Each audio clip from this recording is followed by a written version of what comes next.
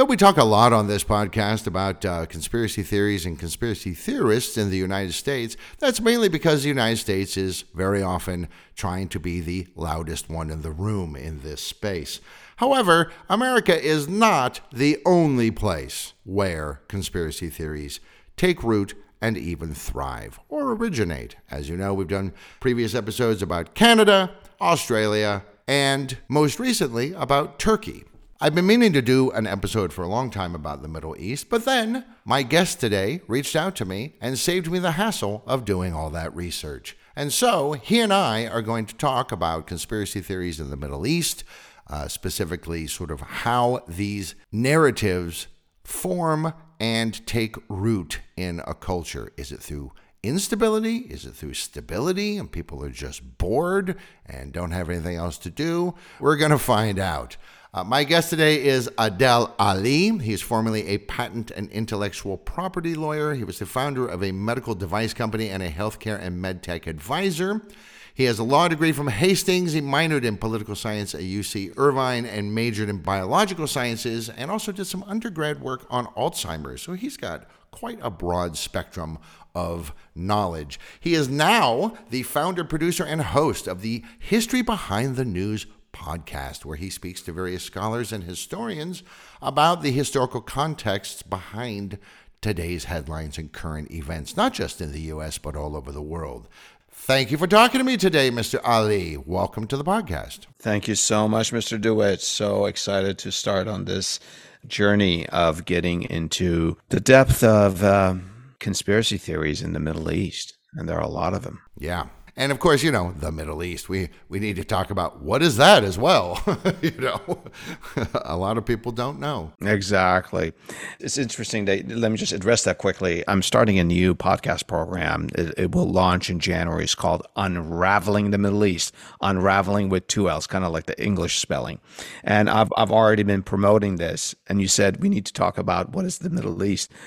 I've had many people contact me, message me, email me saying, wait, the map you have on your logo is wrong. Egypt is not part of the Middle East. I have to go back and I say, yes, actually it is. And they say, well, what about Afghanistan? No, Afghanistan is not part of the Middle East. And the Middle East is literally a designation by Britain. For them, Near East was sort of the Slavic parts of Europe, where you are right now, although Czech is not. They're Slavs. They've got a lot in common with the Bavarians, but they're Slavs. There you go. And Middle East is where, you know, we're going to talk about, and then there's the Far East. So that's the Middle East sort of geographical designation. Right. Yeah, exactly. Well, we will get into that and many other things. Of course, I'd like to thank Mr. Aali for talking to me today and everybody out there for listening. Please don't forget you can subscribe, he says, for the, 50,000th time to this podcast. And if you like what we do, you can donate via our Buy Me a Coffee page. You can also review us on IMDb. So why don't you pause this and go do that real quick.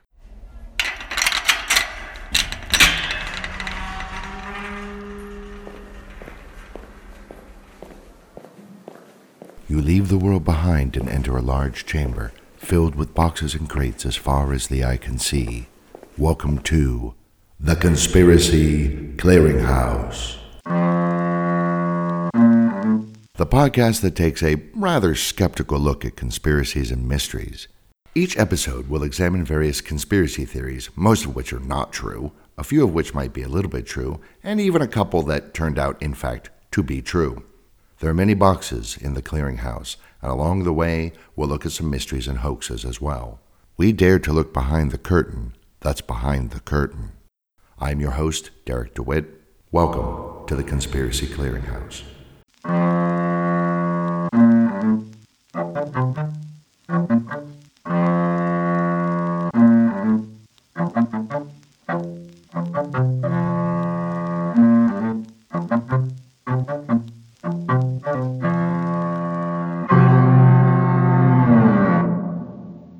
So we're going to talk about the Middle East. Obviously, we need to figure out what is the Middle East. Like you said, some people are like, no, Egypt is not part of the Middle East. Just like in the United States, I've heard it said that, well, there's the South, and then there's Florida, and then there's Texas. And they're not part of the South. And other people say, but they're totally part of the South. They were slaveholding states. And Texans go, no, we're not part of the South. We're Texas.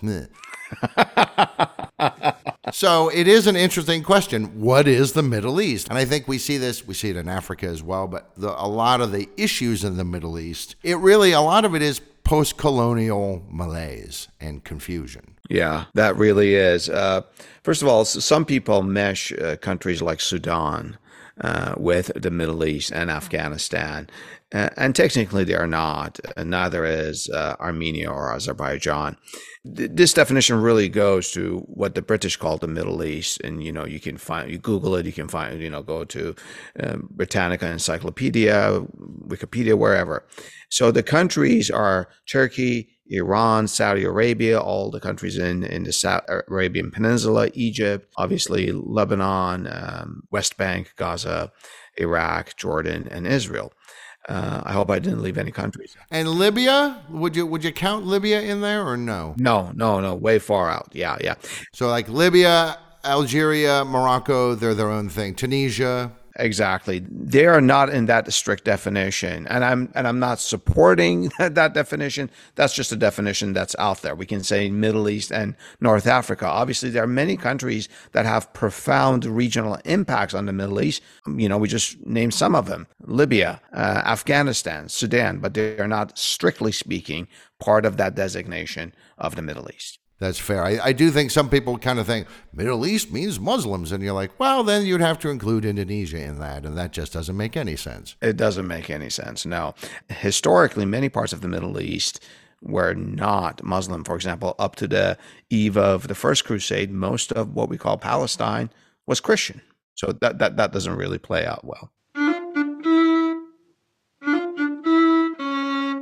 All right, so when we're talking about the Middle East, obviously they have their own particular history. On the one hand, very ancient cultures. I mean, the Fertile Crescent is where civilization started. I mean, there are, even in southern Turkey, there are ruins that are so old that archaeologists go, yeah, we don't know who built those. Yeah. Like they just don't, It's like, I don't know, maybe sometime around 8,000 BCE, maybe.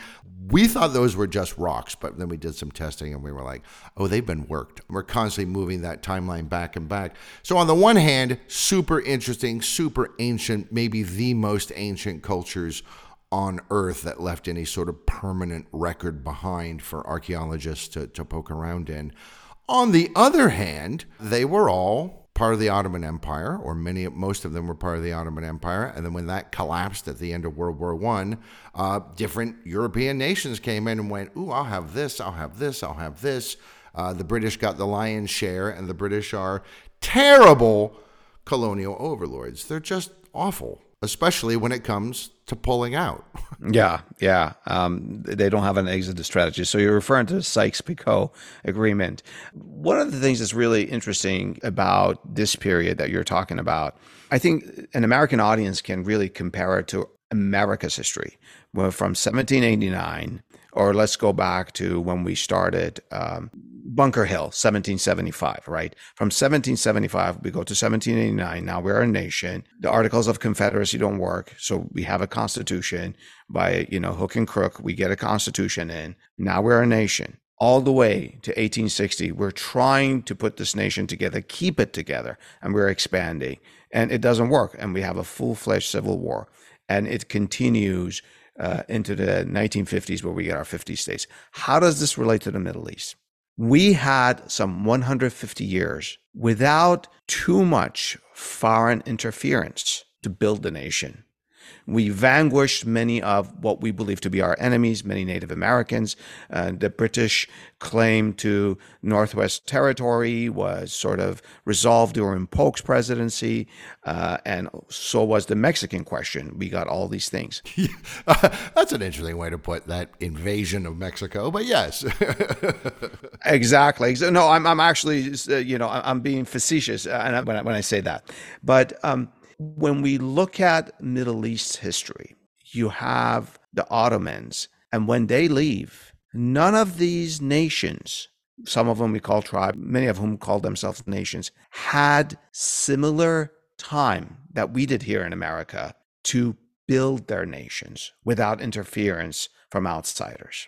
I think that's something that keeps on getting missed. And we come in there, we do a few things, then we go, and we expect them to fix it. Right. Why don't you guys modernize, damn you?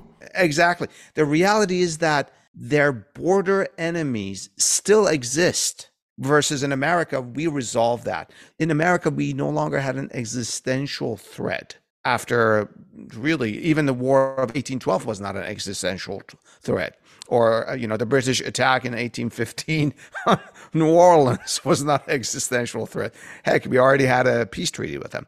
So we really don't appreciate that about the Middle East. If you look at, for example, what Europe did to form nations, they had to go through a lot of tumult. Millions of people died from the French Revolution all the way to World War II for these nations to be built, for Germany to come from a bunch of principalities to a nation. And once that happened, well, then you had World War I and World War II. That's, I think, something that, especially when we talk about conspiracy theories, we need to appreciate about the Middle East. For example, democracy. Great, let's have democracy. But then, oh, no, you cannot have this elected person. So we're going to have a coup d'etat in 1953 in Iran and remove your prime minister who's popular. And it's not just a Middle East thing. We helped a coup in 1973 in Chile. So we keep on interfering and we expect things to be fixed or people to see the world from our point of view. And that doesn't happen. I've had many scholars in my program to talk about that. One of the scholars that I have to confess talked about a country that I know so little about, and I'm ashamed of that, is Haiti, just next door to America. Haiti has gotten royally screwed through the years. Royally screwed by white powers, Europeans, and even Thomas Jefferson. When they were becoming a nation, Thomas Jefferson wouldn't even acknowledge or respond to the letters of Dessalines, their leader. But we invaded them. We did a bunch of things to them. We have interfered. As recent as the one that I know most about was Hillary Clinton going there and essentially telling them, no, you need to pick this person as your president. Never mind that he's a music pop star, knows nothing about politics. So I think here in America, we really don't appreciate that about the Middle East, how we have not left them be and how they have not had time to form their own nations, save perhaps countries such as Iran and to a great extent Egypt and obviously Turkey.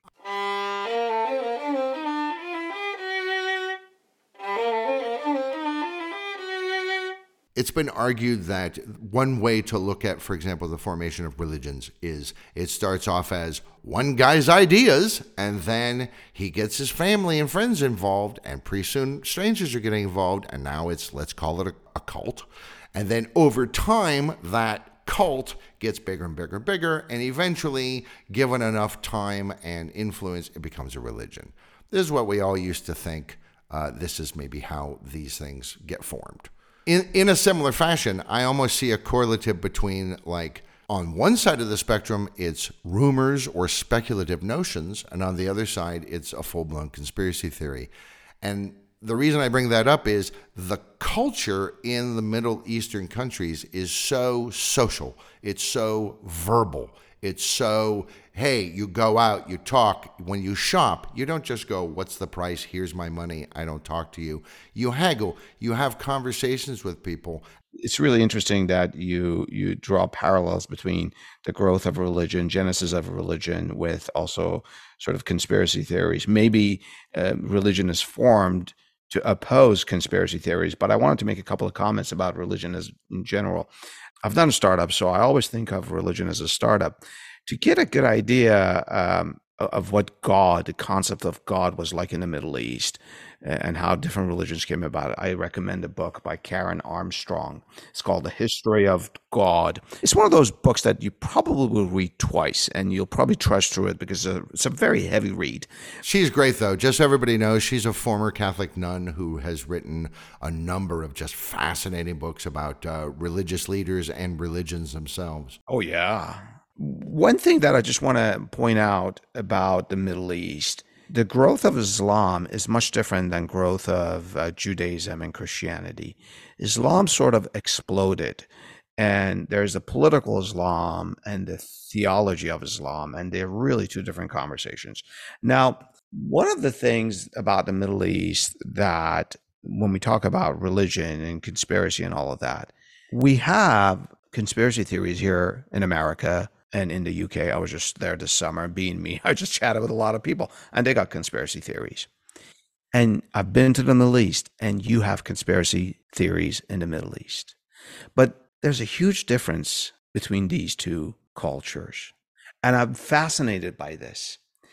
In the Middle East, you have a paucity of information. Right, of course you do. Where is this coming from? Where is this coming from? How can we learn more? So you make stuff up. But in Britain and here in America, you have a plethora of information. And isn't that intriguing how you have conspiracy theories in both cultures? Now, one of the things that people often attribute conspiracy theories to is lack of education, illiteracy of a larger part of the population, blah, blah, blah, blah. Well, that doesn't hold in the US. In fact, some people that disseminate conspiracy theories are highly educated. And it doesn't hold in the Middle East either. Actually, Iran is one of the top educated, graduate degree level educated countries in the world. So that doesn't really explain it. In fact, if you go back to the time of the Shah before the 1979 revolution, the intelligentsia itself was starting to buy the conspiracy theories. So education, I don't think is a factor. Well, do conspiracy theories happen when people feel insecure? Right, that's a common wisdom notion, is that it must be that. Exactly. And I've thought a lot about this. But then in my program, I've had several scholars, two of them that actually are quite renowned and worked in the U.S. State Department in charge of Iran, and another one in charge of China. And last night, as I was thinking about my conversation with you, I was reminded of them. If you look at China now, it's the opposite. They have extremely stable institutions. I mean, there's a lot of influx within the institutions themselves, but as far as the Politburo and the premiership and the presidency and all that, those are stable institutions, and all the bureaucracy that goes along with it. And interestingly, same in Iran. They have a lot of strong institutions, yet there is a lot of conspiracy theories that people share with each other in both countries. So that doesn't fully explain the stability versus instability. Going back to the Middle East, I think in our modern times, conspiracy theories get started for two reasons. First is when people are disconnected in reality or by their own perception. Maybe it's misperception, but still they feel disconnected from their governments. We have that happening in America right now. A certain group of Americans feel disconnected from the government. So we had January 6th and a bunch of other stuff, like, the 2020 election was rigged or whatever people like to believe. That's when conspiracy theories begin to swirl. And you have that a lot in the Middle East, where governments don't truly represent the people, where they're not connected to the people. Many of the monarchs really are just so detached from their own people. That's just ridiculous. Look at Saudi Arabia or the Shah during his reign. Right. Famous for having the most expensive birthday party ever, I believe, at the time. It's so just out of touch with his own people. Exactly. Birthday of his nation that gobbled up something like 2/3 of the nation's GDP. So in early 1970. So there is that. And you also have elections. We all know how ridiculous Iran's elections are. But you also have elections such as those recently in Turkey that, although they're not rigged, they are so tilted to one side that people don't see the government representing them, right? Right. And the government in Turkey basically runs all media. Now, you could argue, okay, but fair enough. Yes, I hear what you're saying. And yet, doesn't that come down in the wash as a kind of an instability on an individuated level of, like you said, people don't feel connected to their government? I don't know that anybody's ever felt connected to their government outside of classical Athens. That we humans we're homo narrans.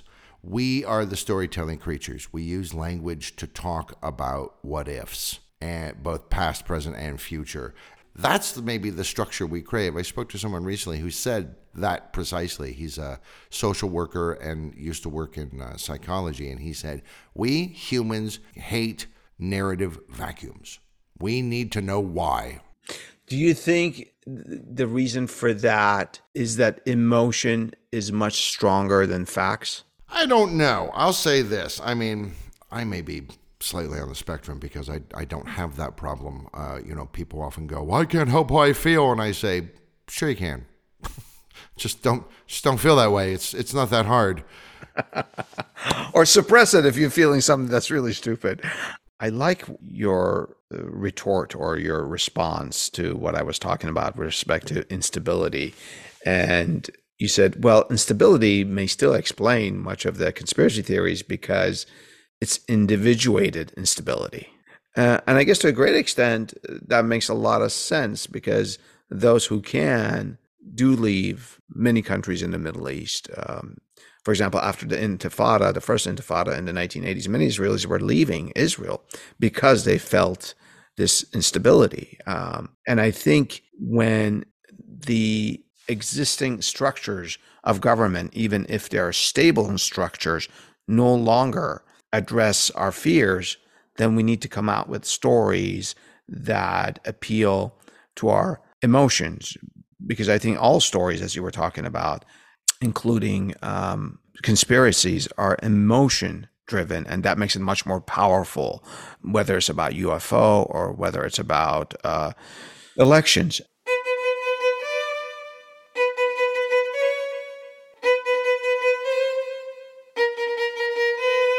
One of the countries that we mentioned was Israel. The elephant in the room. The elephant in the room. And I thought of Israel as we were talking about democracies. I've had several scholars from the Israel Democracy Institute on my program to talk about the structure of Israel's government and the perils that Israel faces to its democracy. And this happened earlier this year, Mr. Netanyahu and his judicial reform attempts. One of the things that I love about Israel, and I'm not getting into the politics and the crisis of the current moment because everyone's talking about it. Let's just step back. Let's put the Palestinian-Israeli conflict aside for a moment. I've always been hopeful that Israel can become a beacon of democracy for the rest of the Middle East. And part of that is that it needs to settle its own internal and external conflicts to really shine as a democracy. But since we're on the topic of conspiracies, one of the things that we see over and over in history is really wild and richly sort of woven and fabricated conspiracy theories about the Jewish people and Zionism in general. In World War II, you had these two conspiracy theories that were being fed on the one side by Hitler, on the other side by Stalin. Hitler was saying that essentially communism and Bolshevism is Jewish. Exactly. Yeah, big Jewish plot. They're going to take over the world. Exactly. And then that the Jewish people were responsible for the defeat of the German Empire in World War I, which is absolutely nonsense. So that's the Hitler side that we all know about, that conspiracy theory. I think that the funner, if I may use that word, the more fun conspiracy theory comes from Stalin, who blamed Jews for the rise of the Third Reich, essentially calling Jews Nazis. It's like, you gotta be. This is literally, Putin has taken it the exact right out of that book. He's taken that page. He has literally called the Jewish leader of Ukraine a Nazi. Yeah. And what's scary about Stalin and later now Putin is not so much that they give credence to this sort of garbage, but the scariest thing is that they actually have an audience for it. Well, that's the thing. Putin doesn't believe this stuff. There's no way. He's a smart guy. He does not think any of this is true. He is using it in his dog whistle fashion to activate those people to be his shock troops and so on, which is, it's basically, it's a new form of It's like an online brown shirting, if you will, Online brown shirting. You're referring to the SS. Here's something that I recently learned and I want to share with you. I just got done reading Thomas Friedman's book. His title is From Beirut to Jerusalem. That's a great book. That is a great book. He lived in Lebanon and Beirut, and he knows a lot about that. So Mr. Friedman is an opinion columnist in the New York Times, has been there for decades, and I think he has won the Pulitzer Prize three times or twice. So highly, highly respected. I watch him, I read him quite a bit. I learned that in the 1950s and early 1960s, most Jewish people saw the Soviet Union, the USSR, as their second home, not so much America. That changed over time. And he goes into details of why that is. And that's really fascinating. And that's always intrigued me about the lives of Jewish people and the rise of Zionism in Russia and outside Russia and the Slavic countries. One of the things along with that, I think, maybe to counter the strength of minorities, including Jewish people in Russia, is that during the Imperial Russian period, in latter stages, I think the year is 1903, don't quote me on that, but I think that's the year, a letter is found. It's called the Protocols of the Elders of Zion. Oh, yes, this thing. This purports that Jewish people are conspiring, scheming to dominate the world. All 12 to 50 million of them are going to dominate the world.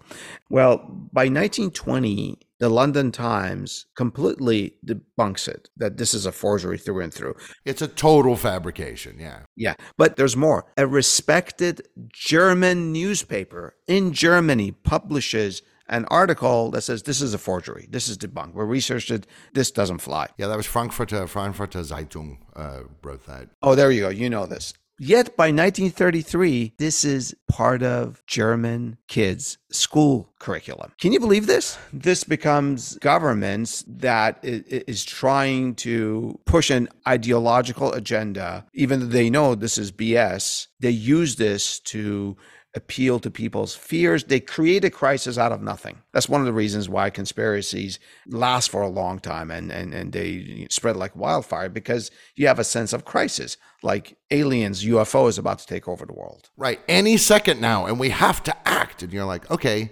doing what? You're posting on Reddit. I don't know that that's going to topple the cabal there, buddy.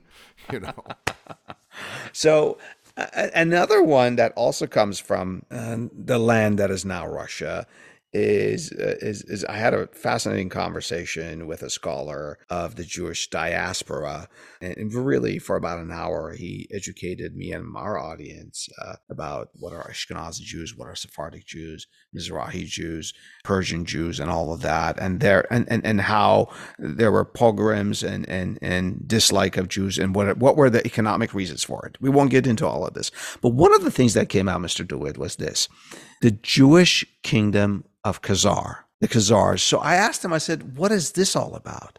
So this comes out somewhere 650 to about 1000 AD. And he tells me how a Sephardic Jew from Spain finds this kingdom and writes about it. Not that he discovered it, it was there, but he brings this information to the West. And he actually goes and meets with the kings, the tribal leader, the king that converted to Judaism. So the conspiracy theory is Ashkenazi Jews in Germany and other parts of Europe. They are not related to Jews that once lived in the land of Israel, Palestine. They are really the Jews that came from Khazars, and this has been debunked. Scientists have done tests. DNA doesn't support that. There are a lot of conspiracy theories about Israel and Jews, and it's unfortunate because I think they have a lot to offer. You get this stuff, and then you get this, so then you have this like, the Jews are just icky. And then from the Christians and from some of the Muslims. So some of the Muslims are like, yeah, but they're people of the book, so, they're cool. Places like Cordoba in Spain, which was Muslim for a long, long time. Huge Jewish community. Everybody got along until they don't. Until somebody gets up there and goes, I need an enemy. And I think part of it is because they could lend money for profit. They could lend money and charge interest, and these guys were like, well, I don't want to pay them back. How can I not pay them back? Hey, guess what? If there were no Jews in my lands, I wouldn't owe Jewish people any money. How can I get rid of them? What about that blood libel business? That's happened in Christian kingdoms a lot, where kings owed money to the Jewish community, and one way to get rid of that debt is to suppress and oppress the Jewish community. With respect to I need an enemy, that's such a just discerning point that you're making. It's really the need to create a boogeyman to distract from your own problems. Yeah, and actually, almost anything will do. I mean, we can see in the modern conspiracy sphere, imaginary shape-shifting lizards from an interdimensional rift in space near one of the stars in the constellation of Orion. That's the enemy. When it comes, this is a deduction, when it comes to a group such as, let's say, Armenians within the Middle East, who have more connection with Europeans, and in this case, also perhaps Jewish people who may have connection to their Jewish counterparts in Europe in business and in diplomacy, then it's easy to pick at them and create all sorts of conspiracy theories. So we had a scholar of Jewish history, also an archaeologist, come to our show, and he talked about the golden age of Muslims and Jews, where they lived in relatively better lives, had better lives than their counterparts, Jews that lived in Christian kingdoms. And they were able to coexist. This is not a perfect situation, but they were able to coexist much better. And he talks of this treasure trove of documents that were found in a Geniza in Cairo that Solomon Schechter found. And that's a whole story unto itself. And how in that Geniza, there were more than 900 years of Hebrew, Aramaic, Persian, Arabic, and all sorts of different texts about the lives of Jews, like women owning business. There were something like 411, I forget the number, different occupations that Jewish people had. So it's really fascinating. I think the reason I mentioned that, this has nothing to do with conspiracy theories, but I think for our time now, the crisis that we have in the Middle East now in Gaza, I think it's important to know that we can go back to that time. There is a possibility. I think it's really important that we dispense with this talk that Jews and Arabs have always hated each other, or Shiites and Sunnis have always. No, when you do that, it sort of gives us the permission to shrug our shoulders and say, it's not solvable. Let's just walk away. The Jewish thing is certainly a huge part of the modern Middle Eastern and Arab conspiracy, right? A bunch of people say that al-Baghdadi, the guy that started ISIS and ISIL, he's actually a Mossad agent. Anybody you don't like is a Mossad agent. Snowden is a Mossad agent. Everybody's a Mossad agent, right? So you got this whole thing. That's certainly a huge part of that, is like, well, the Jews are behind everything. And the Americans are very pro-Israeli, and it has been argued, I think not accurately, that there would be no Israel without America. I don't think that's true. And so you have this idea of either Israel is America's puppet, or usually it's the other way, which is America is become a completely Zionist country, and it is just pretending not to be. This is used as an excuse to sort of distract and confuse the public for what I think is, in the Middle East, the main conspiracy theory. And the main conspiracy theory is, like you said, there was this golden age. There was a time on this earth when the Muslim world was it. It was the shizzle. This was the place. You wanted to be in Baghdad. You wanted to be in Sevilla. You wanted to be in Cordoba. This is where cutting-edge sciences, cutting-edge philosophy. People are having interesting conversations in cafes, on the public squares. They're writing things. They're inventing things. Europe is going, oh, what is this? Can I eat it? And they're living this incredible high culture life. And now they're not. And the question is, so for the religious fundamentalists, the answer is because we have gone away from God. Unlike Christianity, Islam has a blueprint contained within it for how to structure your society, and we have stopped doing that, so God is punishing us by putting us down the pecking order, or someone's keeping us down. Who could it be? Well, who's on top now? America. Let's peel that back a bit. One thing you were talking about, the Middle East was the shizzle. There's a great story. They talk about Tamerlane. So he beats the early Ottomans. This is early 1400s. And, he takes Constantinople. He's around Constantinople. The Ottomans don't yet have the city itself.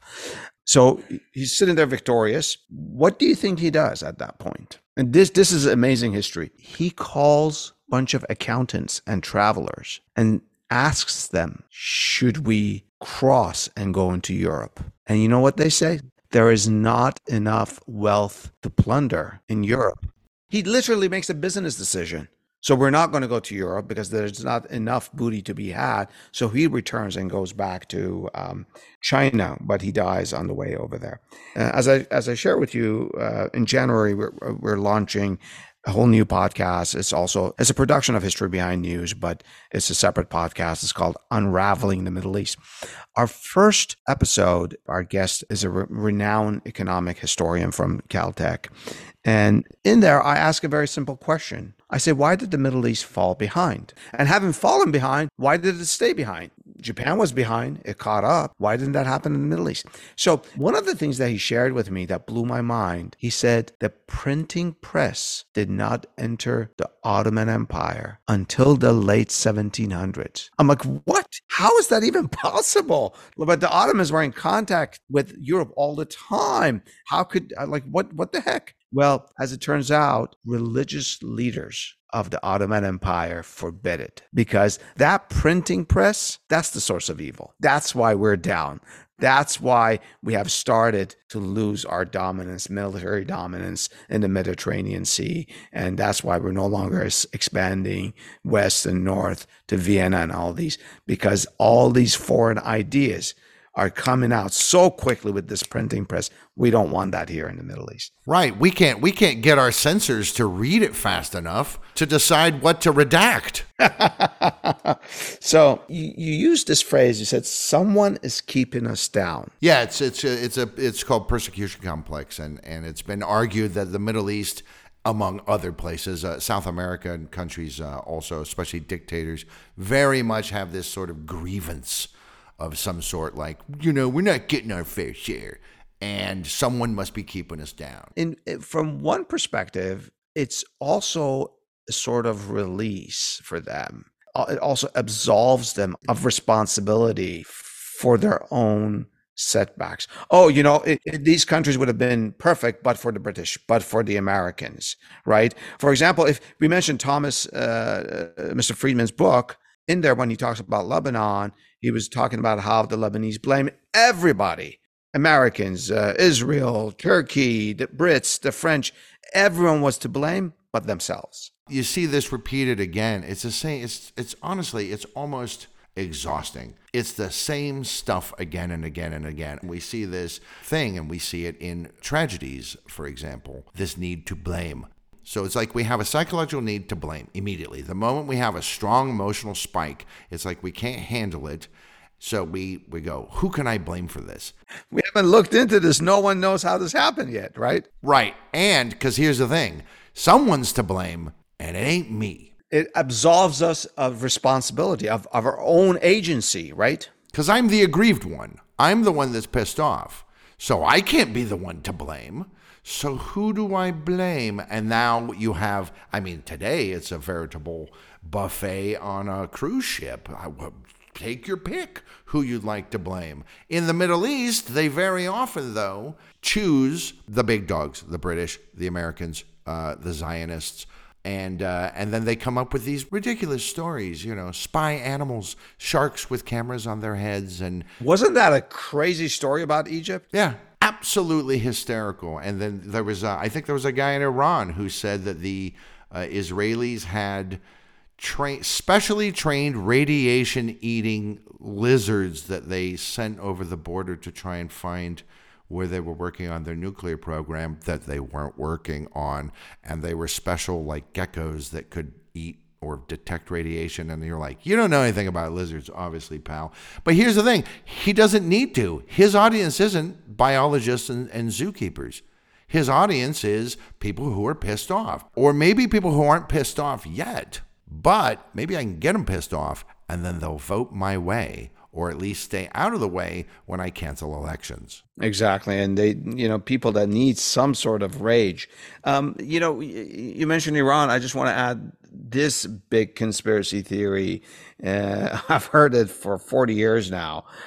So finally, I actually discussed it with scholar of director of Middle East studies at Princeton about Iran. And that is that many Iranians say this, even the leader, Ali Khamenei, he finally got outraged and he said, stop saying this, that the U.S. removed the Shah. The U.S. was responsible for the downfall of the Shah. So, well, that would just take all their legitimacy and mojo away, wouldn't it? Exactly. So how you could see how Ali Khamenei would be upset at this. But and the answer is a dispositive no. It's not the case. In fact, the Carter administration, in those crucial 3 months before the Shah left and Khomeini came and finally everything was over, was in complete disarray in how to respond to the Iranian revolution. They thought that, this is the Shah is bulletproof. This could never happen.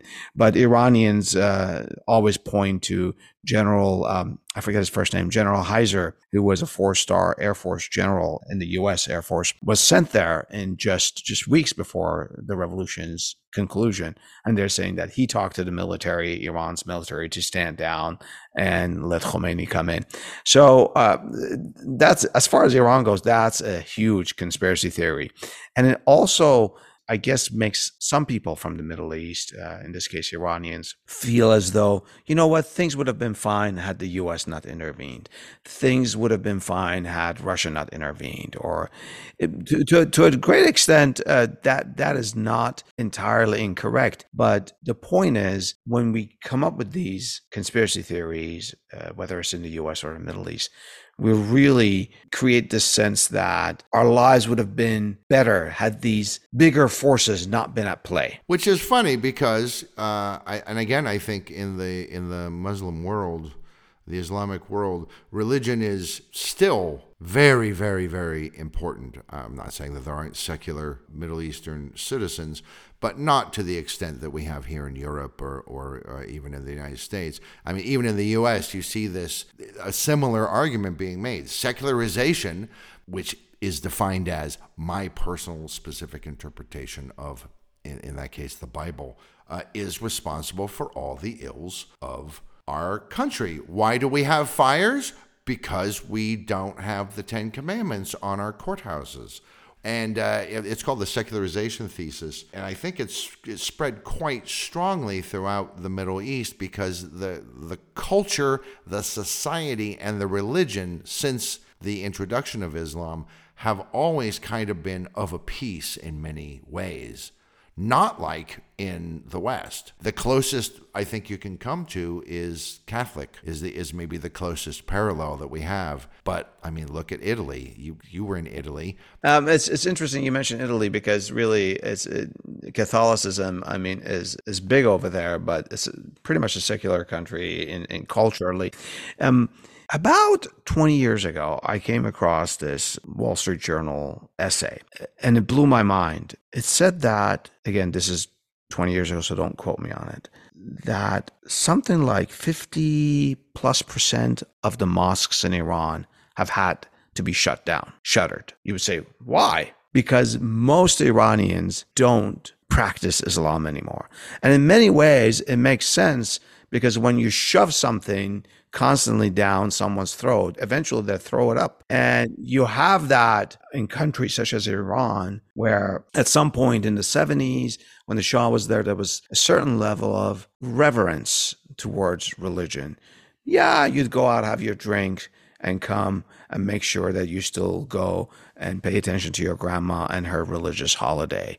You see that in Catholicism as well, or you see that in cultural Jews who are not really practicing, but they still have reverence for their religion. Yeah, I'm reminded also of a lot of Orthodox countries, especially Greece. That's like Greece is very much a hedonistic culture, and yet, you know, those guys with the beards and the robes walk by, and everybody kind of like just chills out for a minute. Hello, good to see you, Father. Good to see you, and then they go right back to hawking their wares. Exactly. You had that in Iran, but now what you have is young children running and slapping turbans off the mullahs in Iran. That's how bad. So I think Iran, actually, its population is overwhelmingly now young and secular. And everything that we talked about, I'm always, these days, there's just so much anti-Semitism going on and insensitivity. It's kind of silly to say someone's pro or against Israel. Israel is a country. You're not pro or against Denmark or like Bolivians, you know? So whenever I make comments, I'm always making sure that it's sensitive and doesn't come across as, and I think everything we said was very kosher. Here's the thing. If the word Israel is a trigger word for you, then it's a trigger word for you, you know? Just like if pickle is a trigger word for you, I'll do my best to not say pickle, but if we're at a burger joint, I'm probably going to say pickle, and you're just going to have to suck it up. So the Middle East is actually a vast swath of land, and yes, while a lot of the countries that are in that area are Muslim and have a lot of commonalities and similarities, they're also very, very different in other ways. As The Onion put it some years ago, the solution to the Middle East is to divide the entire region into 317 million separate nation states. Oh, boy. Everybody gets their own country. In many ways, that would be sort of the apotheosis of the Enlightenment, which is quite interesting. We've had a very interesting conversation today with my guest, Adel Aali. Among the very interesting background he has in law and intellectual property and medicine, he also runs the History Behind the News podcast, where he has legitimate scholars and historians, people who don't just have an opinion but know something, talk about a number of things. And by the time this episode is live, he should have already started his spin-off, which is, what was it called again? Unraveling the Middle East. Unraveling with 2 L's. Unraveling the Middle East. Unraveling with 2 L's, the British spelling, I like that. It brings to mind the Gordian knot. Alexander, of course, found a very special but aggressive way to deal with that thorny problem. Again, thank you, sir. Super interesting. I could do this for 5 hours, especially over drinks. I love it, Mr. DeWitt. Over a couple of drinks. It was a pleasure speaking with you. I really enjoyed it. Thank you for being on, and thank you everybody out there for listening.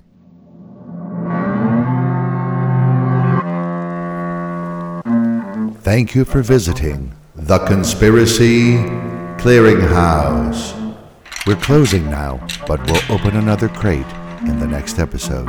Until then, thank you for listening.